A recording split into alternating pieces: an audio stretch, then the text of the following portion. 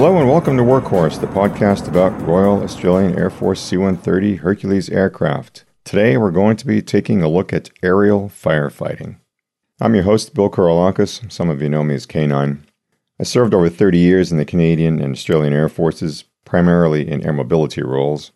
In this historically informative podcast series, I cover the entire history of Australian C-130s, including a look at how Australian history was shaped by Australia's Hercules aircraft. This podcast is generally chronological, and it's based upon an extensive history book I wrote about Australian Air Force C-130s titled Air Mobility Workhorse, which should be published in late 2024. All right, let's get into the topic of the day.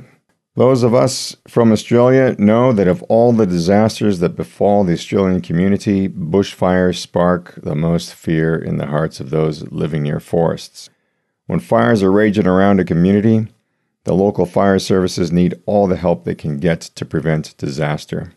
As happens all too often, and with all too much tragedy, sometimes the fire services get overwhelmed. In the aftermath of such disasters, calls come for governments to do more, and on occasion, there's a public outcry for the ADF to help fight those fires. Such was the case after the January to February 1977 fires in Victoria. A board of inquiry investigated the causes of a series of concurrent bushfires that led to much damage and killed many people at that time. The board of inquiry published its findings in October 77, and although the ADF wasn't highlighted as a potential source of aviation firefighting assets, the board's report noted the benefits that would be derived from using firefighting aircraft. And notably, the board found that aircraft should be made available for coordinating firefighting, and it also recommended the government obtain aircraft such as large, sophisticated water tankers. So, after yet another severe fire season in 1980-81, which C-130s, by the way, supported by transporting Navy helicopters and personnel, which were then used to help fight those fires, the Forest Commission Victoria sourced a modular airborne firefighting system, and the acronym for that is MAFFS, and they sourced it from the US, and it was formally requested that a C-130 be modified to carry it. The MAFFS was in service with the United States Forestry Service and was well suited for installation in a Hercules. It came with some overheads. Cost effectiveness was particularly an early concern for Australia. Despite that concern, given the severity of the recent fires and the purported success of MAFFS overseas, it was determined the system should be trialed in the 1981-82 fire season. The Australian government was slow to agree, but by mid-1981, it was clear to 36th Squadron that a C-130H was going to have to be made available for the trial. Instead of sending a dedicated aircraft and crew for MAFFS training, a C-130H crew that was planned to be in the U.S. for exercise Rodeo, led by Squadron Leader Bill Matties, was selected to train on the MAFFS as an adjunct to the exercise. The crew, support staff, and civilian firefighting staff flew to Idaho for training on the MAFFS. They were trained by U.S. National Guard C-130 operators under the guidance of the Boise Interagency Fire Center in Idaho. The RAF crews learned the main aim of the MAFFS was to lay down a fire line. Now, these fire lines were intended to give the firefighters on the ground a better chance to fight the fire. Now, this is, of course, instead of the MAFFS actually trying to put out the fire itself. Using the U.S. Forestry Service methodology, Victorian forestry personnel delivered additional training in Australia for the initial 2 C-130H crews and another 2 crews over the week of 21 to 25 September 1981. And the pilots trained included Bill Matties, Jeff Kubank, Graham Whites, Kevin Beach, and Greg Ronan. To achieve an effective drop, the retardant had to land on the ground in sufficient density to slow the fire. Since the MAFFS equipment forced the retardant out using compressed air, the retardant became aerosolized and came out as a fine rain or a mist. To compensate for the misting, sufficient density was best achieved by flying low to the ground and as slow as possible. The drops were flown at 30 to 50 meters above the treetops, and using a grease pencil to write on the co-pilot's window, stall speeds for the various angles of bank were ready at hand throughout the flight. These speeds were critical when descending on the downslopes of hills to drop retardant on the flames racing uphill, or into deep ravines, which were entered into from as slow a speed as the crew could manage, often really close to the stall margin. The flight's profile was further complicated by a few other factors. The compressed nature of the retardant and the position of the dispensing pipes meant that the C-130s actually gained a couple of knots of speed during retardant release. And with all the low-level maneuvering on particularly hot days, another problem was that engine oil temperatures would soar, causing the crews to have to retard throttles and fly asymmetrically to help cool the engines. Not an ideal technique when flying near the stall speed, I'd say. Finally, these operations were flown with full fuel in the outer wings to provide structural integrity while maneuvering with such a heavy load. A full MAFFS load, by the way, was 37,000 pounds, so MAFFS missions tended to take off at max all-up weight of 155,000 pounds.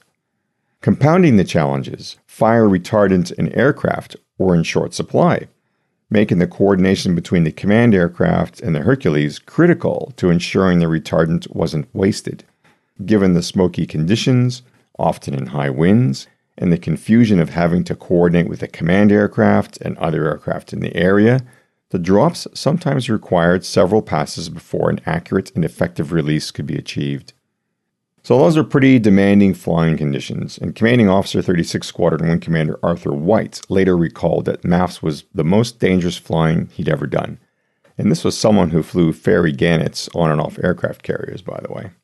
It's no small wonder there were some firefighting aviation incidents around the world in the following decades.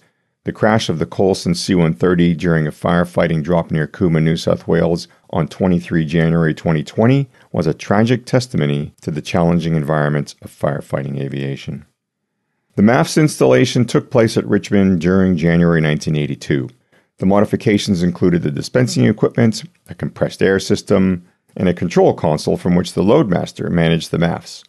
During flight, the MAFFS was lowered into position from the loadmaster's console in the cargo compartment. The loadmaster controlled pressure settings at the points of release and adjusted them throughout the release phase. Later in the operation, C-130H crews modified one of their HF radios to enable better communications with the civilian emergency FM radio network, much to the chagrin of the engineers who didn't review the modification beforehand. Hooray, one for the pilots. The ADF could not afford to lose an entire C-130's cargo capacity to permanently installed MAFFS. Therefore, the modification was designed to be easily installed and removed from the aircraft within a few hours. Despite the ease of the installation, the aircraft needed to have external fuel tanks removed to enable better handling. The removal of the external fuel tanks and reinstallation at a later date was achieved in less than a day, but it was a considerable task to undertake, so tail changes were done only out of necessity. There were resource implications at the three operating sites, which were Mangalore, Hamilton, and East Sale, including the need for air compressors, compressed air storage, retardant mixing equipment, and storage for 2 full loads of retardants, which was 22,500 liters at each site. These arrangements were intended to support up to 6 sorties a day with a minimum of 1 hour between sorties. During the first 2 weeks of January 82, in the lead up to the first operational season, in-flight training took place around Richmond, and training then shifted to the 3 locations where the MAFFS retardant mixing and pumping equipment was being readied for the fire season. And the MAFFS capability was fully operational by February 1982. From then, the RAF agreed it could maintain a 4-hour call-out from Richmond. This short-notice posture was intended to assist in fighting fires as they were discovered. But this proved to be difficult to accomplish, and the standby posture was deemed to be ineffective. Consequently, a MAFFS modified aircraft and 1 crew were kept on standby at Richmond to move to one of the 3 Victorian MAFFS-enabled bases to operate the day after being called out. Once the first crew was called out, additional trained crews could then be recalled and sent to the relevant operating location as needed. Well, it finally happened. A series of fires broke out in late February 82, and A97-011 took part in fighting 4 of these in the Broadford, Orbost, and Bright areas between 4th and 14th February. Of these fires, 2 were assessed by the Force Commission Victoria as having been better controlled due to the C-130's firefighting supports, and it was noted the RAF crews were able to fly in demanding terrain. Although the 81-82 fire season was considered to have posed minimal risk, the Forest Commission of Victoria concluded the initial C-130 firefighting trial was a limited success. They also noted C-130s would be able to lay down a 400-meter-long fire line in advance of large fires, but that wasn't fully tested in the 81-82 season. So, given the uncertain results and the limited opportunities to test the MAFFS in the 81-82 fire season, because there were only 22 operational sorties that were flown that year, Victoria decided to continue the trial for the next season, and the RAF agreed to refit the MAFFS equipment, and they did so under the name Operation Quench.